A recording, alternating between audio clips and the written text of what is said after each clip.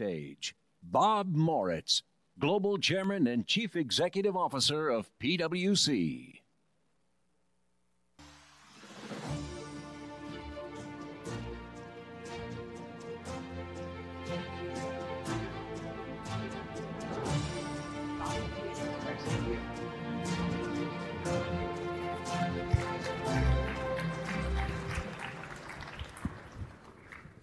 Good morning, everyone. Thank you to be the early birds sitting here, fighting all the possibilities so that we guarantee a great conversation. And my name is Tian Wei. I am the moderator for this panel on the global economy and the state of the world. I myself is a moderator and host coming from China Global Television, the program called World Insight with Tian Wei. So this is a big one. The global economy and the state of the world, we could spend 10 days here. But I'm so glad that I'm joined by a very capable international business leader, Bob Moritz, Global Chairman of PwC. I know Bob for a long time, but I think every conversation we had over the years, there's always fresh input, given the circumstances. So Bob, I don't want to do too much introduction. Everybody has a perspective about exactly what the world is like and the state of the economy. But I want to jump directly to you about the global supply chains. Now, I know that's on the mind of every business person in this world. What do you think might be some of the latest signs that could help us to analyze better about the real state of the global economy? Please. Yeah, thank you, Tian, and a pleasure to be with everybody here today. And as PwC, we've been knowledge partner for 14 years. The reason for that is the importance of the countries that are in the global economy that are represented in this room. And to your point, Tian, let's go back a year. The countries here, the economy was thought as positive globally and very positive locally. That CEO community had a degree of confidence in terms of what was going on. And here we are a year later, and you have a concern about the slowing of a global economy, but yet the representatives and the CEOs here in these countries are still very positive about the economies and their opportunities in their region. And that's important. Having said that, they can't have a sense of complacency. And let's talk now about supply chain in that regard. What has happened over the last few years is organizations have worried about the concentration risk in supply chains, the resiliency of supply chains, and other aspects like that. Many governments are trying to incent more onshoring as well from a policy perspective. But the CEO community, the C-suite, is continued to focus on four major themes. Are the economics right? Do I have the resiliency and agility of that supply chain from a particular organization and or country? Can I actually be greener and cleaner? And likewise, can I get the data to make faster, better decisions? And that's really important because historically supply chains and the decisions as to where to go were focused on a couple of key themes. It was what kind of skills are in the country? Is there availability of resources in the country? What's infrastructure look like in the country? Right. And they typically would look at as well the risk factors. Is there certainty? Is there regulatory risk? And is there ease of doing business? So the two new things right now are the green element of that supply chain and the data. And that's where digitization, technology, and AI will be really important for management teams to think about. How can we create opportunities for people to use our supply chains, either corporates or the countries that are actually providing them? Right. And that's where the upside is going forward for countries and companies. I'm glad you already mapped out some of the important factors we would like to dig into a bit later. But now about resilience. We have seen political environment changes over the years. Now some minor signs that things might be getting a bit smoother. For example, with some important bilateral meetings that are taking place on the sideline of the events that we are seeing here today. What do you think the business leaders would like to say to the political leaders that are coming here during the APEC week. What is likely to be the common ground between the business community and the political leaders? So let me take this from three angles. First, as it relates to particularly the big elephant in the room, the China-US relationships, what we're looking for is a de-escalation and more bringing the temperature down in terms of a little bit more normalcy. It can never necessarily be totally normal, but a little bit more normalcy than the tension-filled world that we've had, particularly over the last year since we were last together. Second is the signs that there's a willingness and a wanting to actually continue the trade. And let's be fair here for a second. The amount of trade between the two countries and the importance of the two countries to the world, very, very important. Yes, indeed. And last but not least is to make sure that, I'll call it the technocrats, those that should be talking to one another regularly about policy changes and trade agreements and other aspects, are able to talk more freely to enable the infrastructure and trade and direct investment to actually move forward. And that's the importance of today. The second point, though, is let's not limit this to just the US and China. The reason this particular group of people together is exactly that, which is how do I get more policies and procedures in place, more certainty in place to actually move forward? You heard from the Secretary a moment ago on stage talking about her responsibilities. We will hear shortly from the Prime Minister of Malaysia in terms of how to bring that more sense of certainty, because that's what the CEO community wants, is less risk and uncertainty as they make their investment decisions. And last but not least, as the third element here, is how do you indicate the signs of the direction of travel? Because when you're making decisions on supply chain, you're thinking about not only the conditions that exist today, but the conditions that will exist over the next 3-5 years, because you're looking for that stability. So not only are we interested in today's policies and procedures, but what are the plans going forward? And that's some of the dialogue that we hope to hear today from many different policymakers and politicians that are visiting with us here in San Francisco. You actually hit a very important power word, dialogue. Used to be the case that we say that all the time, every minute almost, and it's not a luxury, and now it becomes quite a luxury. So that's also what I want to ask with you, Bob. That is, what does it take to have real dialogues? Yeah.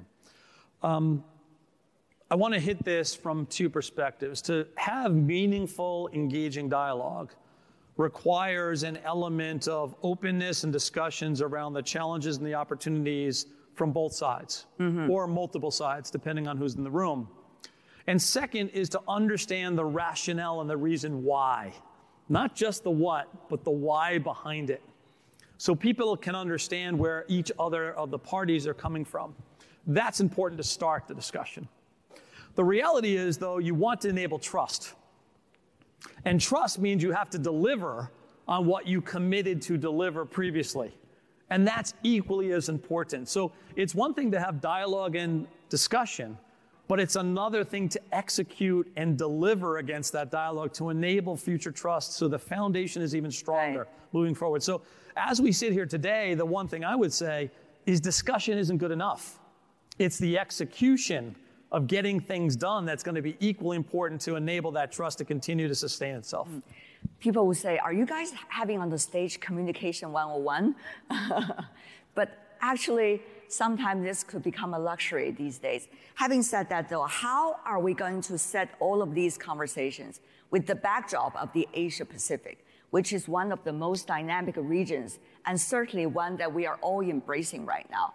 Given the fact there are so many different ideas throwing around related to this region, so how are we looking at the state of the economy of this region related to these discussions as to what kind of grouping should we have, what's going to be the nature of these different groupings, what are likely to be the chemistry among all of them, if there's any. So Bob, as a business leader. As a business leader, I would say for PwC and for that matter all of our clients, we see a lot of upside in the region.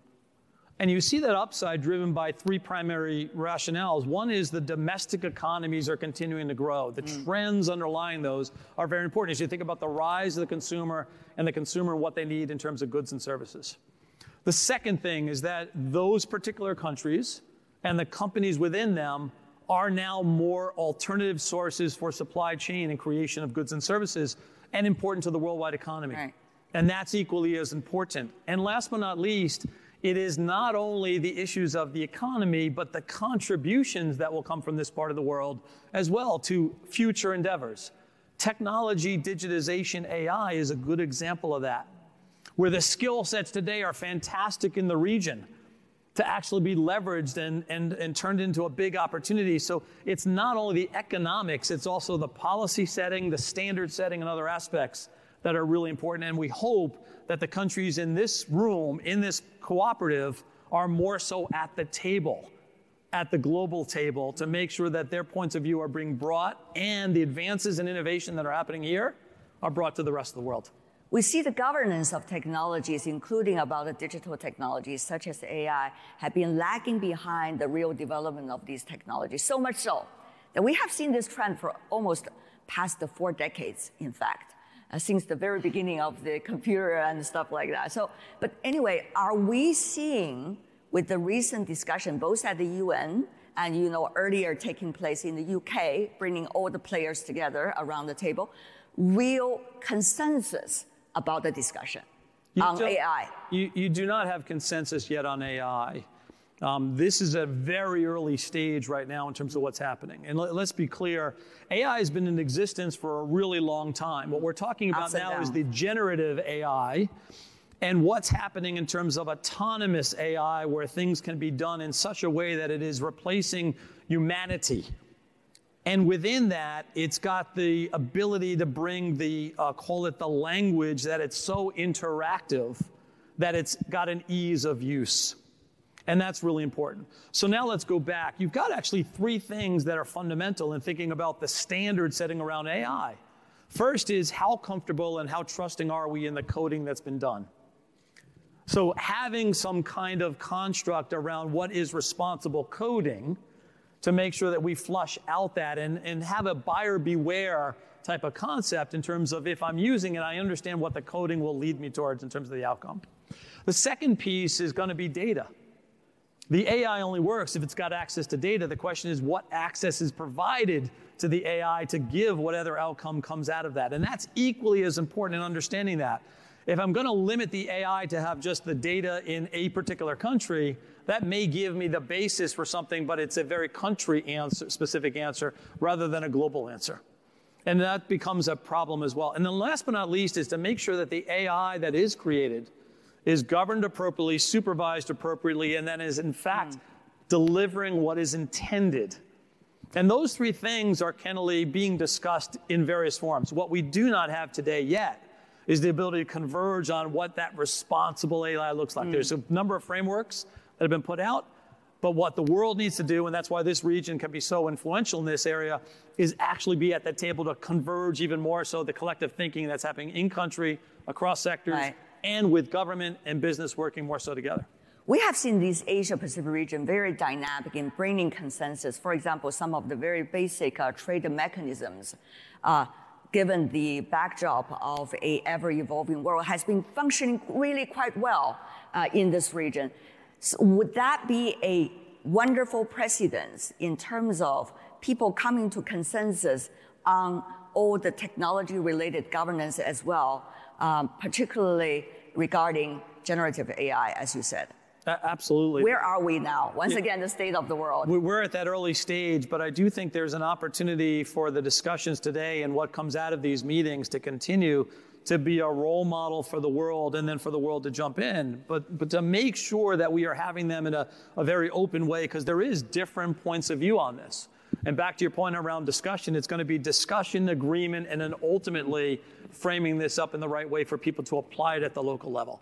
And I do think there's a big opportunity. Organizations are seeing it today in terms of the amount of innovation that's happening in this part of the world. And I think they're going to want this going forward, because you need that trust in the AI as that becomes both demonstratively important to them to deal with effectiveness and efficiency as we go through a slowing economy and margin improvement. But at the same time, AI is dealing with that and disrupting entirely strategies and business propositions of corporates, and for that matter, countries as well. And the wonderful thing is, how will the latest AI technologies and governance of it work with the sustainability, which is one of the core issues that we have seen being focused on during this year's APEC CEO Summit. So what do you see is likely to be the synergy here? There's a first question, which is the definition of sustainability. Right. If we're going to think about climate, there's a huge opportunity for how AI can actually help with that. Now let's get very granular for a second. If I'm thinking about the efficiency of a building, there's not enough humans and not enough computing power right now to actually indicate how I can be most effective and efficient in energy use of that particular building. And the AI is powerful enough today, and the computing power is sufficient enough today to do much better than the human decisions can be. There's a tremendous opportunity as a result to think about how can we drive for more efficiency using AI as we think about the energy uses of buildings like this, for example. Having said that, you've got another element of sustainability, and that is the implications to humanity and labor. And as AI comes forward, there's many different doomsday discussions around how many jobs will be taken away from that. And yes, if we don't actually think about how do we enable the AI to be more effective and efficient, while at the same time redeploy the talent in new and different areas, we will have a mismatch which will create more social unrest, which is something we cannot afford to have. And what we're talking about here is a pretty big timing gap. Humanity has proven over time, anytime there's a large-scale transformation impactful on labor, we have historically been really good sometime thereafter of figuring out what to do with that excess labor capacity and put it into new and different ways. Mm-hmm. There's an equal need to deal with that innovation as much as it is the use of the AI to think about the supply and the demand of talent. So when we think about sustainability, we should be thinking climate clearly, because we're not doing enough and we are far behind, as will be evidenced in some of the COP discussions coming up. But let's not forget the implications to labor, workforce, and humanity overall as well. Here comes similar logic with the question of AI and governance of AI. We see geopolitics changes so much over the past few years, and that people are wondering whether we should wait for decisions coming so-called from the big powers, and then we move, or rather we should have parallel passages with different players trying to play their role and trying to bring consensus together. Of course, this means a lot of different chemistries. When you have that, you need to have time to sort it out. But still, which one to you as a business leader would likely to work the best? The reality is we're not in a world where we can afford to wait for the powers to be to make a decision and rely on government alone or anybody else to actually make that decision. Innovation at the local levels, cascaded up and then ultimately scaled up, is the way to make progress. And what we see in the world today is the business community even more so, the concepts within the business community actually driving the innovation, be it the deployment of capital in the AI space or the deployment of finance in the climate space. And we can no longer afford to wait for government policy to agree. That's going to take way too long. So it's actually got to be the combination of business working together more so in their ecosystems to drive the change. And to your point, Tian, the reality is when business does this, it's not just what they do with themselves for themselves. It's what they do with themselves and within the ecosystem they're operating with. And climate's a great example of this, where any individual company can make some decisions, but it's not enough. What they need to do is actually deal with scope 3 and other elements of their supply chain, and to force that to happen and work much more so together. So it's going to be a lot of little things that ultimately that get scaled up to drive the change that's needed to be much more sustainable and achieve the goals we're looking to achieve. We can't afford to wait for some grand decision or a big bang theory that's going to come through to save us. As they say, small but beautiful. Having said that, though, business communities have their own very specific interest and core issues to work with. For example, for financial benefits, that's always one of the goals of any business.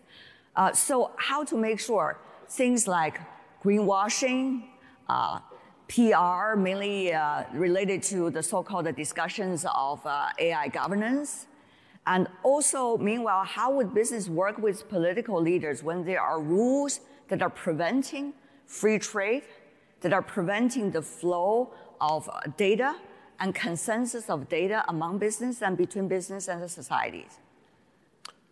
Sorry, it's an overloaded question because I see our time is running up. Yeah, let's take two examples very quickly. First off, as you think about climate, greenwashing, and all the elements of that, you do need a set of standards for what should be reported and trust within that and accountability. To give people a sense, if you look at the European companies today, the top 50 of them, there's rules and regulations about what they should report, and the system hasn't changed. What I mean by that is the incentives for management changes have come to life. What is really interesting, Tian, if you look at last year's discussions, only one of 50 CEOs had their compensation impacted because they did not meet the green objectives. One. So it either tells you we're not putting enough emphasis on that, or our setting of the goal was way too low. What do you think? Which one? I actually think it's probably a combination of the two that actually gets you there. But the reality is you have to change the entirety of the system. What is the strategy at a senior level within the C-suite? How are you incenting the right behaviors? Are you having the right necessary data to make the better decisions? And how can you survive and thrive? What's interesting in this part of the world, almost 60% of the CEOs in this part of the world believe their businesses are not going to be sustainable if they don't radically change in the next 10 years. They're going to have to move with speed. They're going to be very agile to deal with these policy decisions that are changing radically and are uncertain.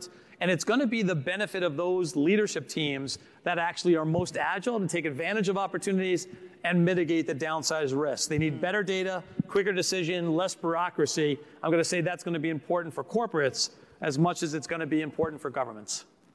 Mr. Moritz, it's always a pleasure. Thank you very much, Tian. Thank you so much. Bob Moritz. Appreciate it.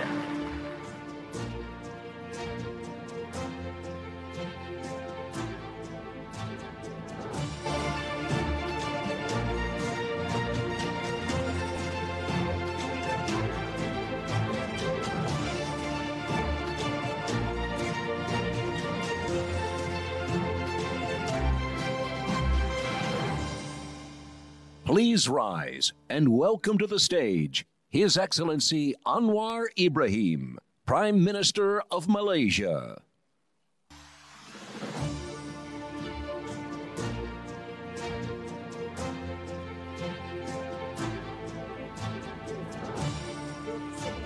Yeah, thank you.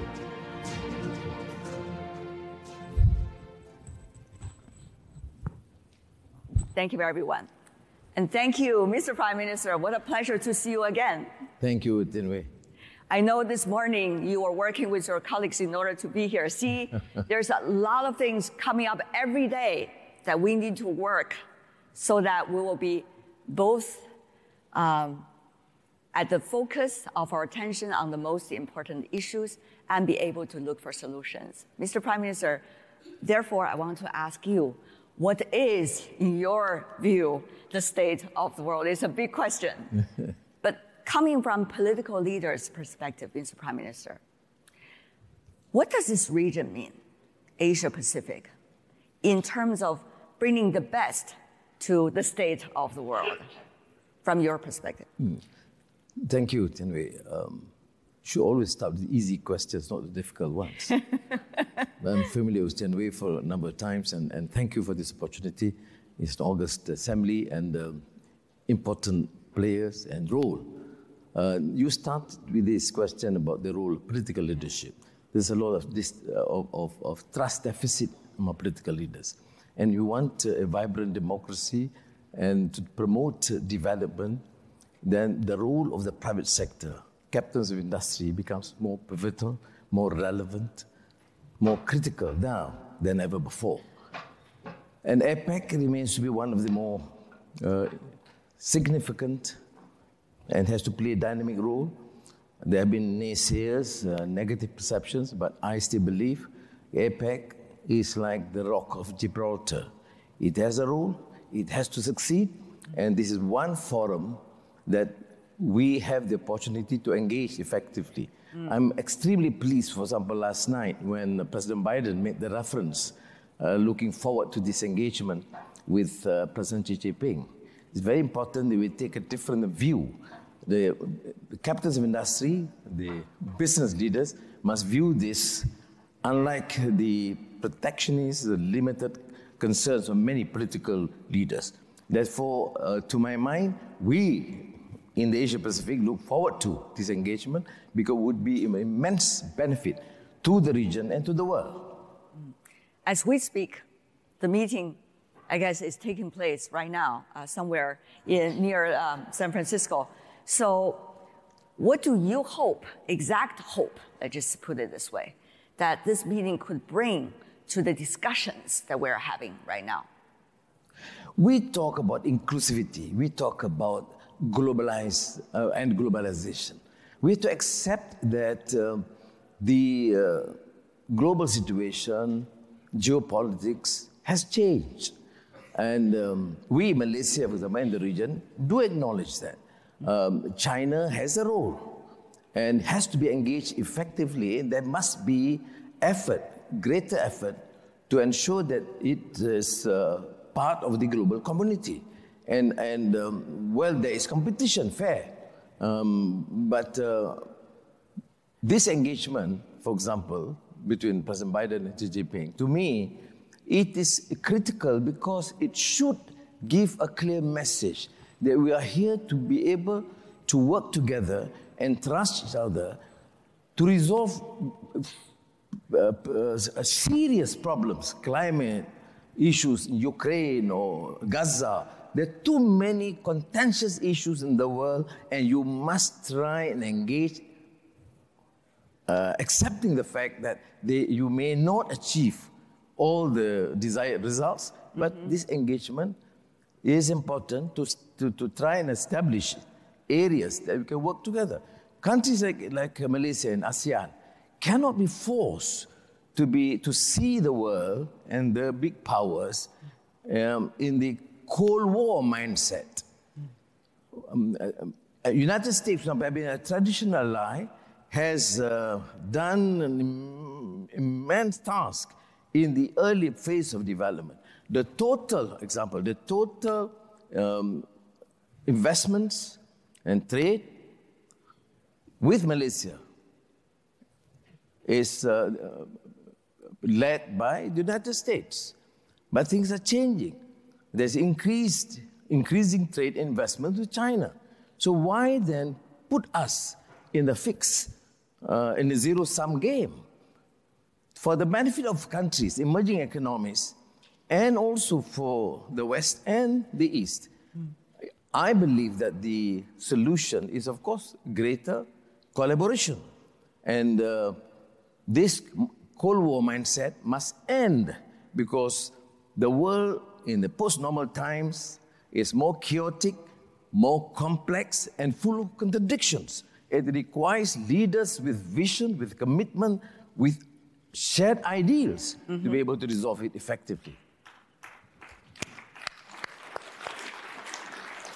And do you think your idea is representative of your colleagues from ASEAN? Well, we have built some sort of consensus, even the more contentious issues like Myanmar. There are, of course, particular differences, but we all share the view that it must not be unjust, it must not discriminate, it must not continue with atrocities against your own people. So there is a 5-point consensus. There are absolutely differences. Right. Similarly, with the United States or China, there are different level of emphasis. But generally, we want to preserve the region, one of the most vibrant economic region, as independent. If I, in Malaysia, would use the term fiercely independent, to express our views, to share our concerns, but to accept the stark realities. The United States and the West remain a very important ally to us, and China is a very important trusted neighbor that would help in our attempt to prepare the economy and ensure a peaceful, vibrant region economically.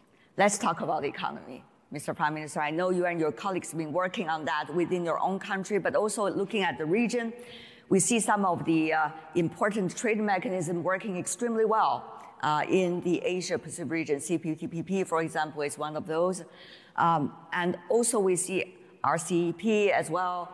So how do you see these kind of trade mechanisms are helping us?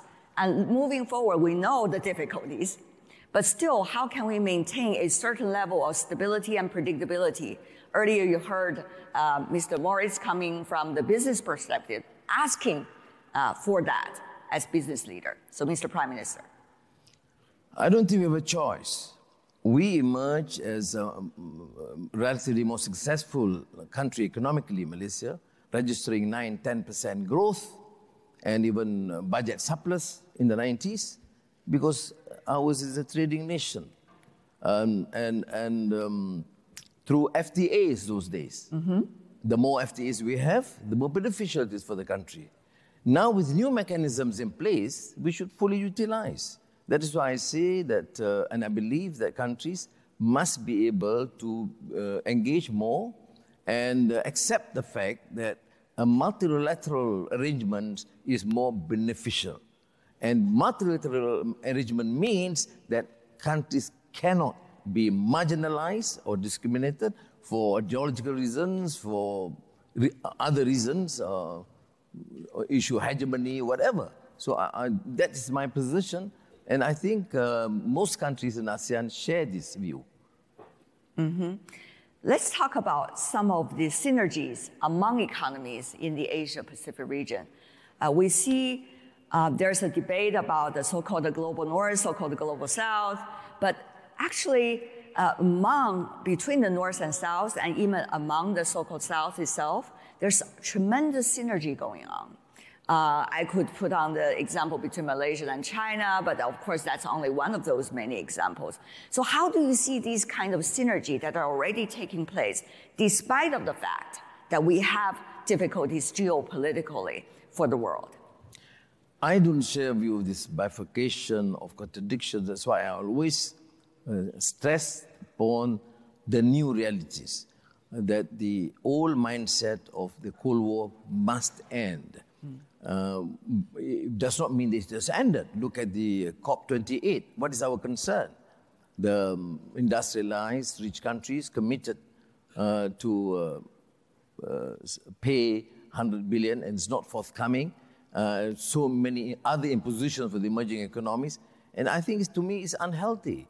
We need to therefore have an effective mechanism that we will not have this sort of division. Now, that's why I say I still maintain that the only way forward is to see us as one community. Climate change is not something peculiar to the West or the East. We all suffer immensely. And I even referred to the issues either Ukraine or Gaza. We all suffer. And these issues should not be allowed to further divide, to sow the seed of dissension. And we must have a common vision, including, of course, the private sector.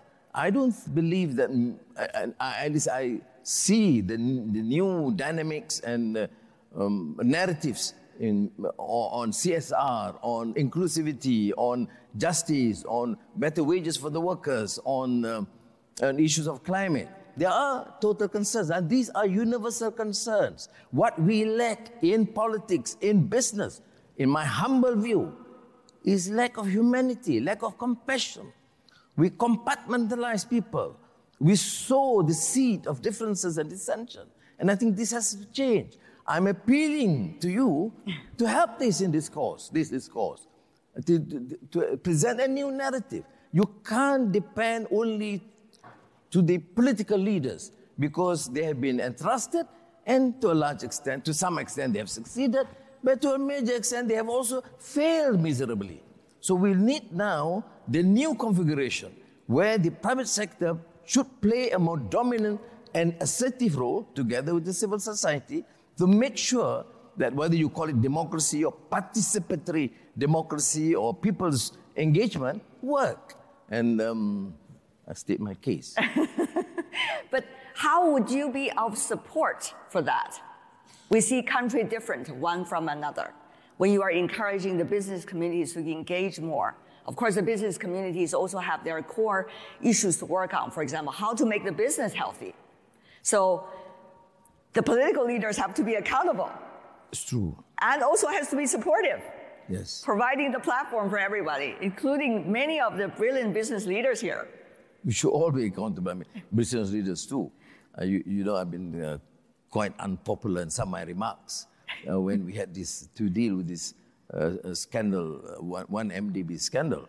I said it would not have happened without the complicity of some international financial concerns, including, in that case, Goldman Sachs. So I think we all must have this humility to accept that things have to change and to acknowledge that we had some limitations. And on humility, you know, my standard quote is from T.S. Eliot. The only wisdom we can hope to acquire is the wisdom of humility. And humility is endless. So let us now accept the fact that in order to ensure that we resolve major outstanding issues of the world, from AI that we heard just now, to climate change, to poverty eradication, we have to make the necessary adjustments and accept the fact that even in democracy, you talk about democratic accountability. It's not just elections every 5 years. But so the accountability is not only among political leaders, but also business leaders and civil society leaders.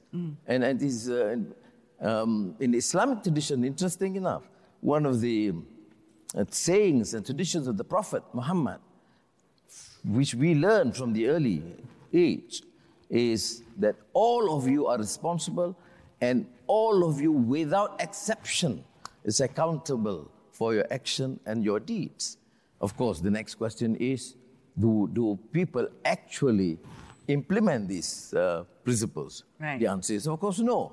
So I think, Tenwei, you are right in saying that we all should be accountable. We do more. For a government, like say Malaysia, what do? We have a Madani framework.